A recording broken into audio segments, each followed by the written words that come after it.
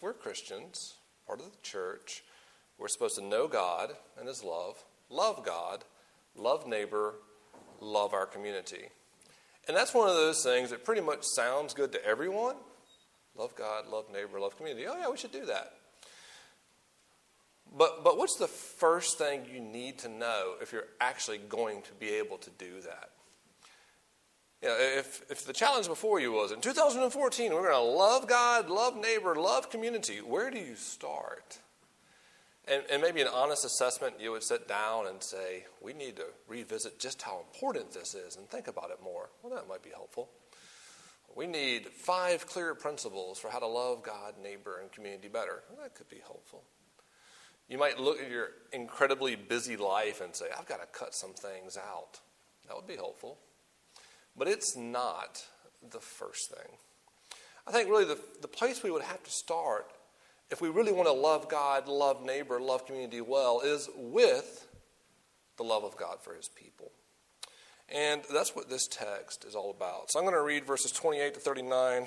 I invite you to follow along. Paul writes, and we know that for those who love God, all things work together for good, for those who are called according to his purpose. For those whom he foreknew, he also predestined to be conformed to the image of his Son, in order that he might be the firstborn among many brothers. Those whom he predestined, he also called. Those whom he called, he also justified. And those whom he justified, he also glorified. What then shall we say to these things? If God's for us, who can be against us? He who did not spare his own Son, but gave them up for us all, how will he not also with him graciously give us all things? Who shall bring any charge against God's elect? It's God who justifies. Who is to condemn?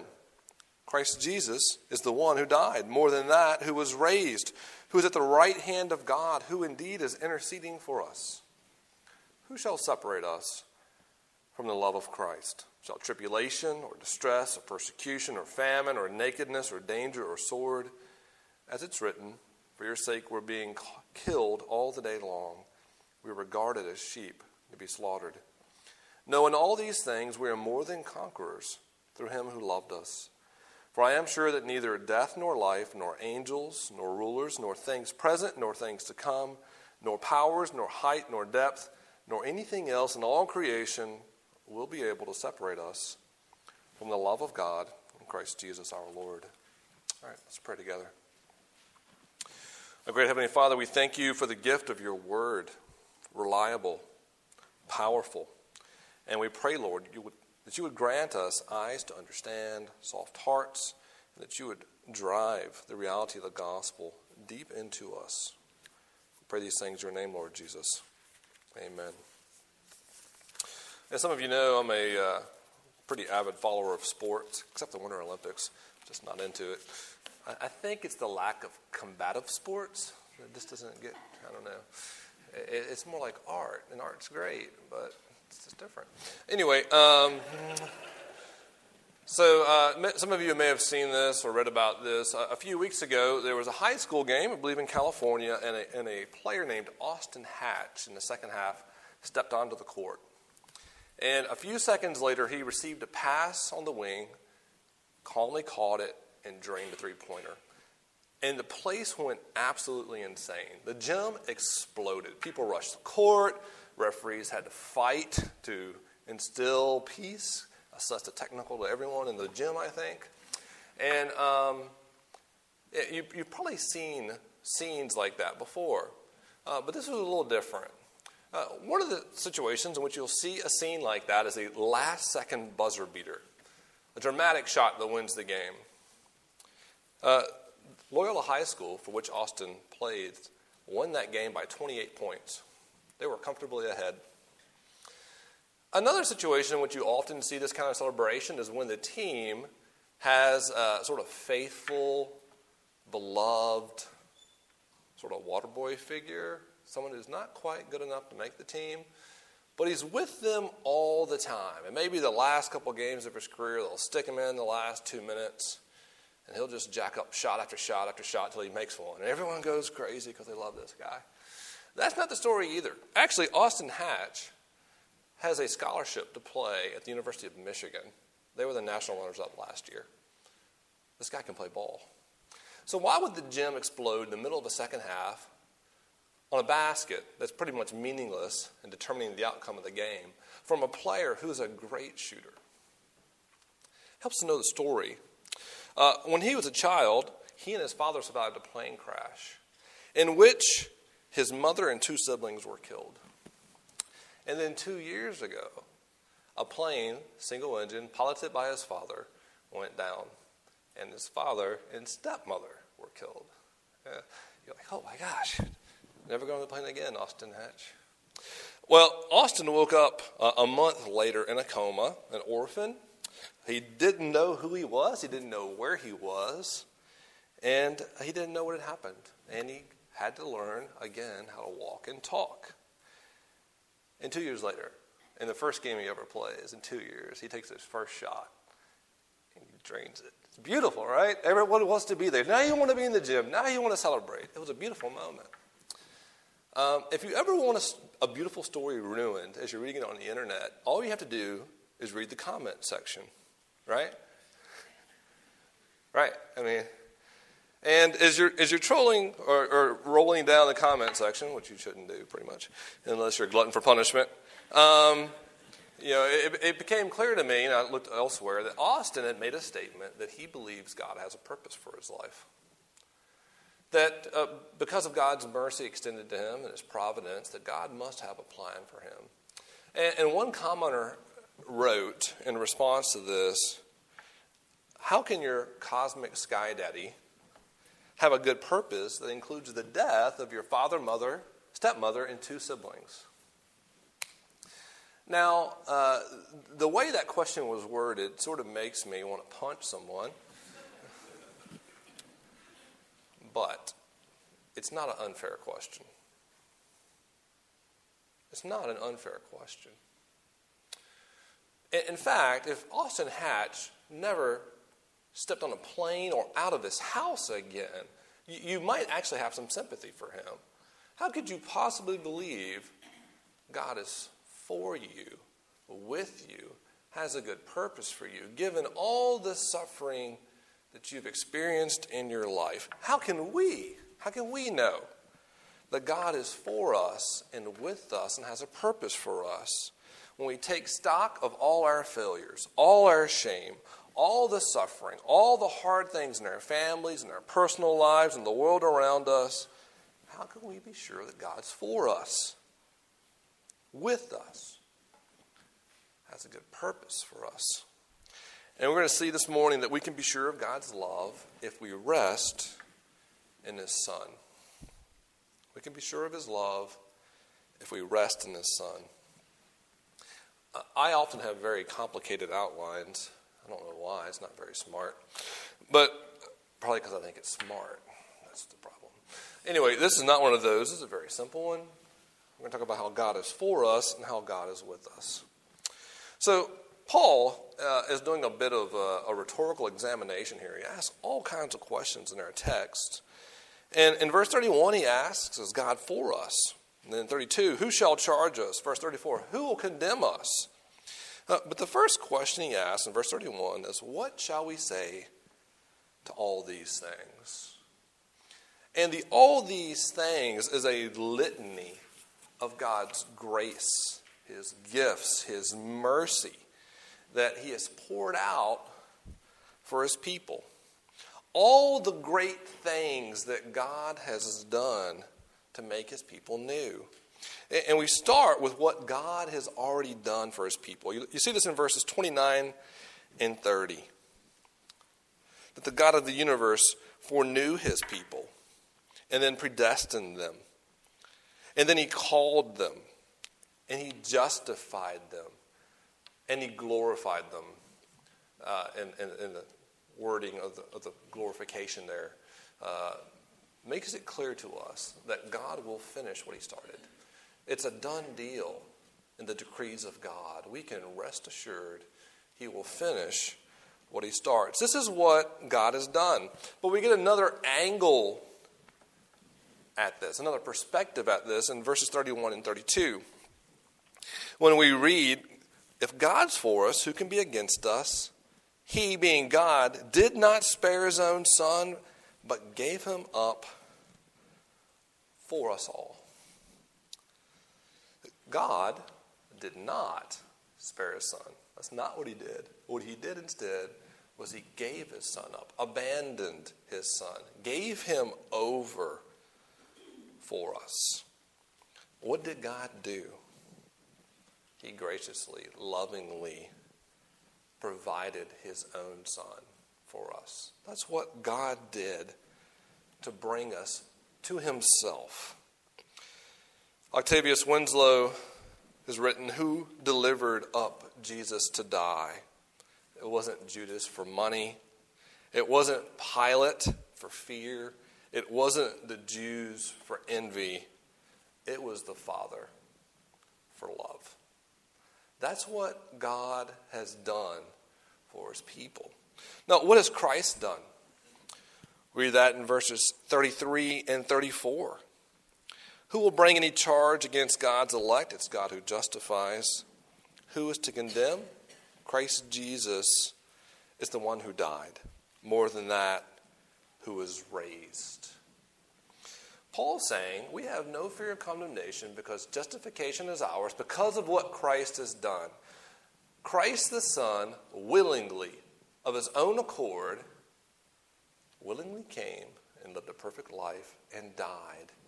And because the perfect sacrifice was accepted, the Father raised him. That's how we know the sacrifice was accepted. God the Father raised him in power. This is what Christ has done for us.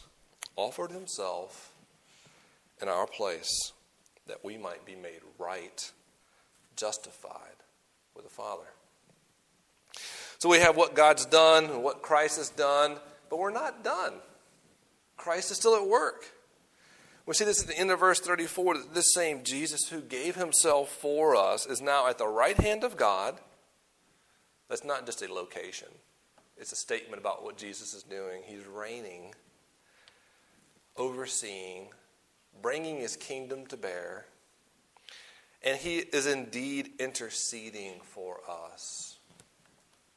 The God of the universe, who loves you enough to willingly give his life, to come to earth and then take flesh and give himself for you, who currently oversees all things, is currently interceding for you. Think how often passively we say, we'll pray for you. But then when we're in deep need and someone actually does pray for us, how grateful we are. God the Son is interceding for you. This is what Christ is doing for us now. And so when Paul says, who's going to charge us? Who's going to condemn us?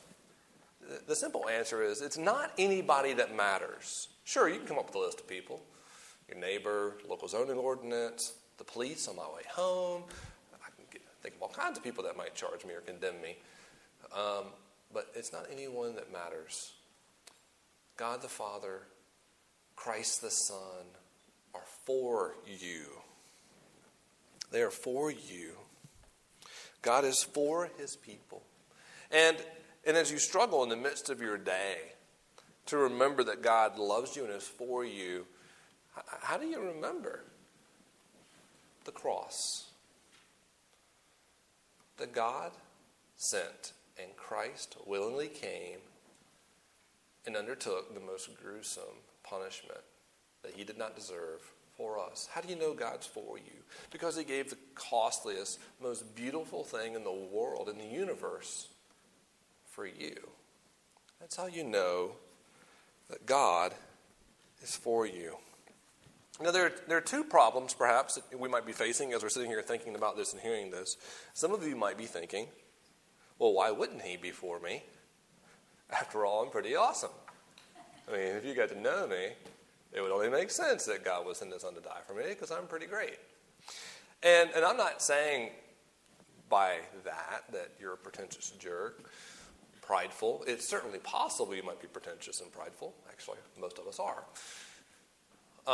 But you might have a sense that we as people, and you certainly as one of them, are sort of the center of the universe.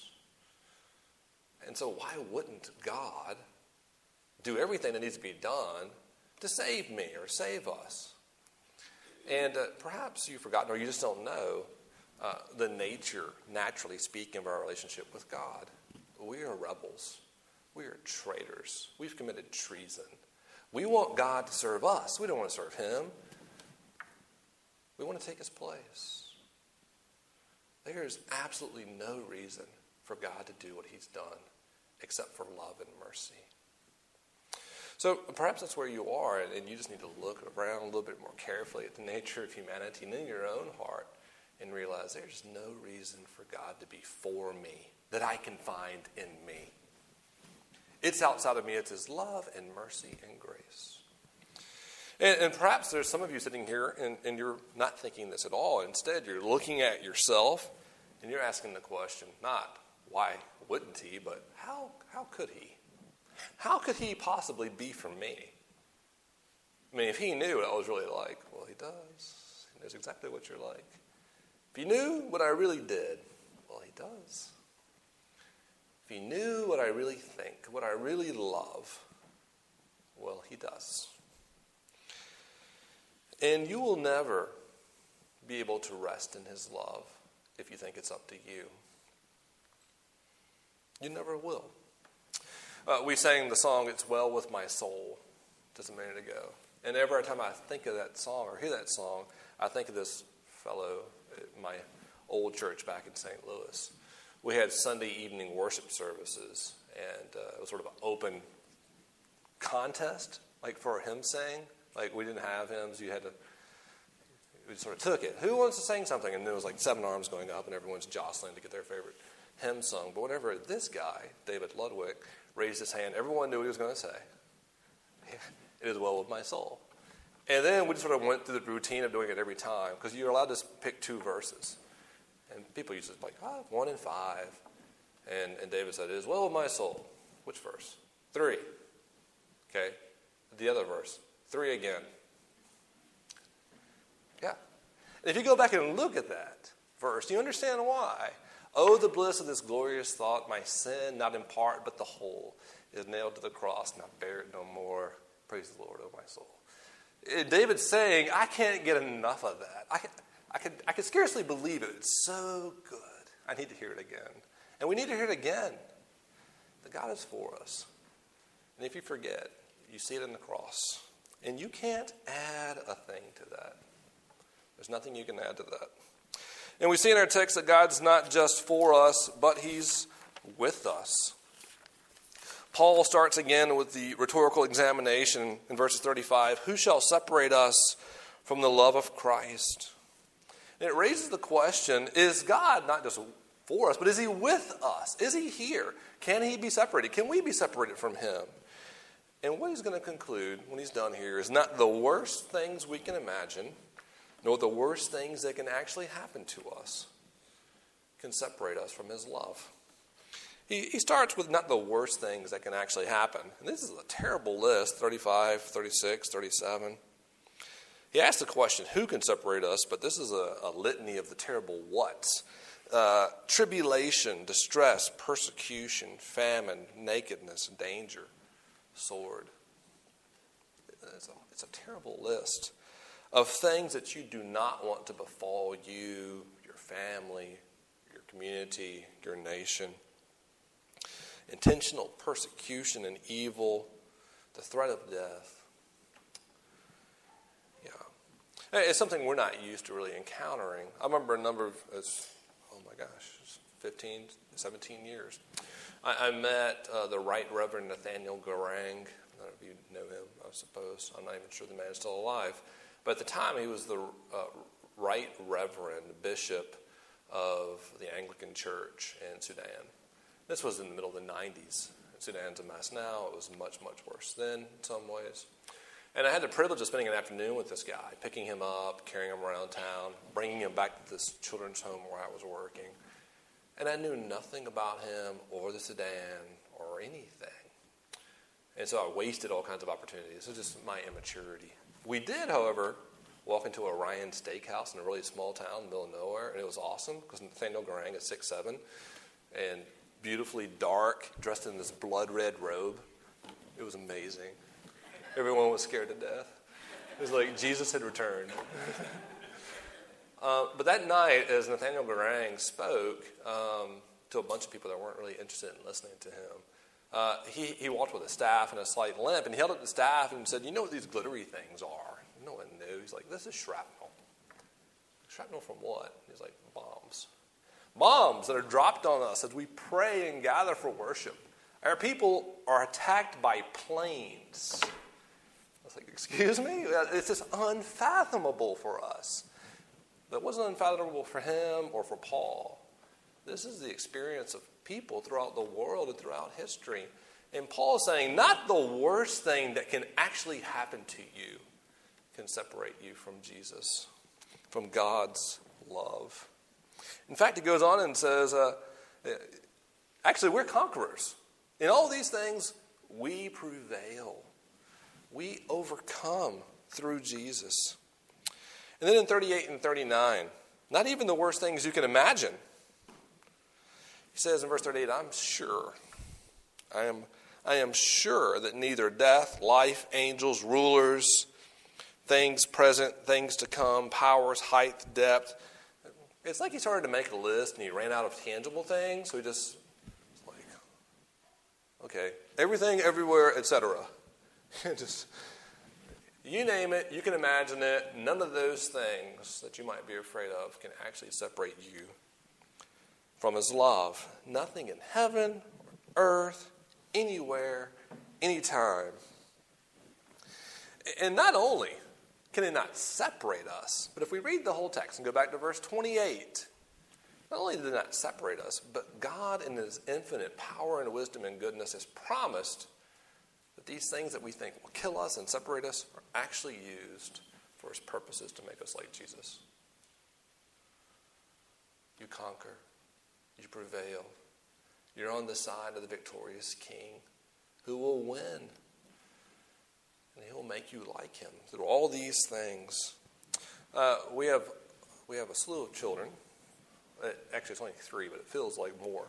And it's because they're awesome and they're just so energetic. And our 3-year-old girl, who's going on 4, is beautiful and energetic and in some ways fearless of like real things. Like she went sledding the first time the other day, face first down the hill, backwards. Like she's not scared of any of those kind of things. She's terribly afraid of the dark, which is to say she's afraid of things she can imagine. Like when you're afraid of the dark, when you're a small child, or maybe even now, you're not afraid of like real things. You're not afraid of the blinds or the dresser. You're afraid of what you imagine, right? And Abiel, who's 3, will come into our room and she'll say, because she doesn't yet have a proper understanding of English, I'm scary. No, you're not scary. You're very cute. You're scared. You're scared. And, reasoning doesn't work with a 3-year-old. We're right here. We're for you. We love you. We're with you. But she can't feel us with her unless we're actually with her. A lot of the things that Paul lists here are things we've never experienced and may never experience by God's grace.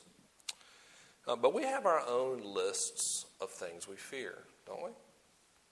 Some of you are afraid you're going to grow up and grow old lonely. Some of you are afraid of the opinions of others. You most want respect.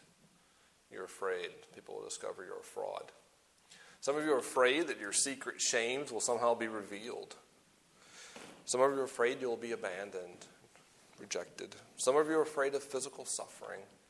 We've all got things, imaginary or real, that we're afraid of.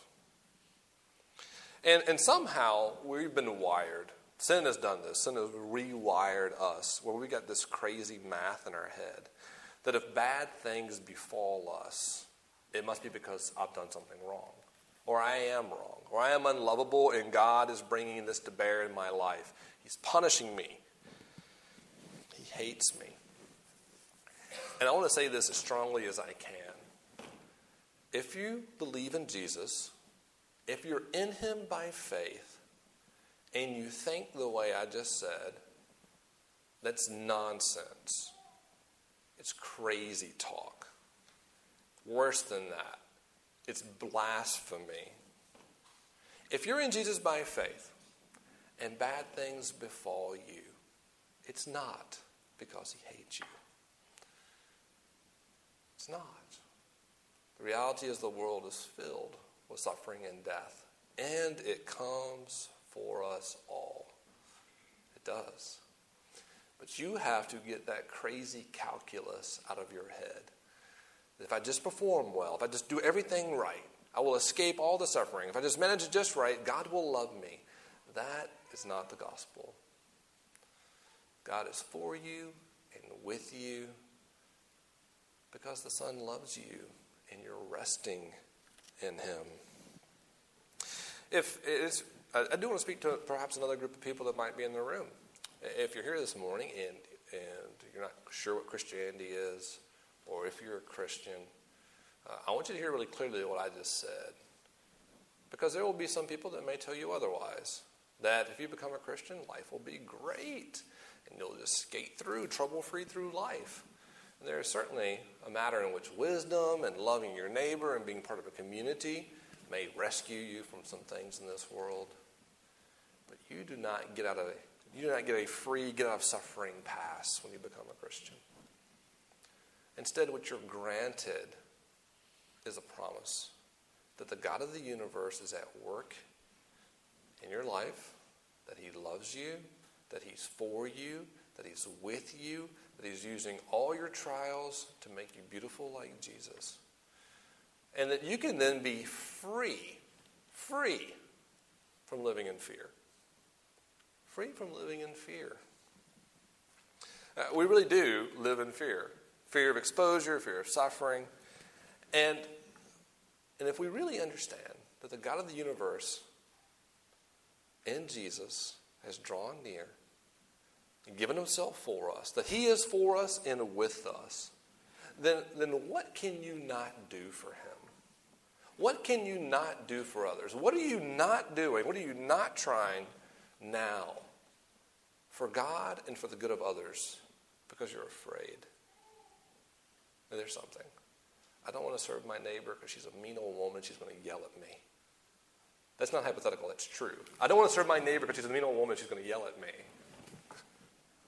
You want to meet her? And yet, the God of the universe is with me and for me. Why am I afraid? And I don't know what it is for you or who it is for you. But if he's with you and for you, what do you have to lose? You can forget yourself. Stop being preoccupied and hiding and do great things for him and for others. We can be sure of his love because of what he's done for us, because of his promises to be with us. We're one of those families that we're still putting things away for Christmas. We started weeks ago. We're just really busy and messy and don't have great attention to detail. And so we keep finding stuff. But in the height of our Christmas glory, we had Christmas cards everywhere. And it's not because I'm terribly popular. It's because I've lived in lots of places. And my wife is terribly popular. And so we had, dozens and dozens of Christmas cards. And my son, who's going to be 6 soon, one day came down and we put them around our dining room. And he said, "Which is your favorite Christmas card?" And so I walked around and pointed at some pretty cool ones. Some were very beautiful. Some were very meaningful. And my son, when he gets excited, he starts jumping up and down in his place, which is really cool because I don't have any of that in me. So he's really excited. And eventually I go and I pick out one, and I pick this one. Yeah, isn't it great? It's my son's Christmas card that he made at school. And I said, "This is my favorite." Now, if you look at the card, there's not much to say for it. This is a guy, and this is some kind of animal, but I don't exactly know what kind of animal that is. And then on the inside, he wrote "Merry Christmas," sort of. And then there's some drawings at the bottom. I have no idea what they are. One might be a rocket, and the other one looks like potato chips. Like, I really got no idea what those things are. And yet it really is my favorite card. It's not as beautiful, not as articulate as some others, but it's my favorite because it's his. I can't even read the thing. And that's what you need to know, that if you're in Jesus, resting in him by faith, you're his favorite. And it's not because of anything about you, anything you've done or earned. It's not. And that's actually a wonderful thing that really lets you rest and know that he's for you and he's with you and delights in you. And that will free you up to serve others and love others well. Let's pray together.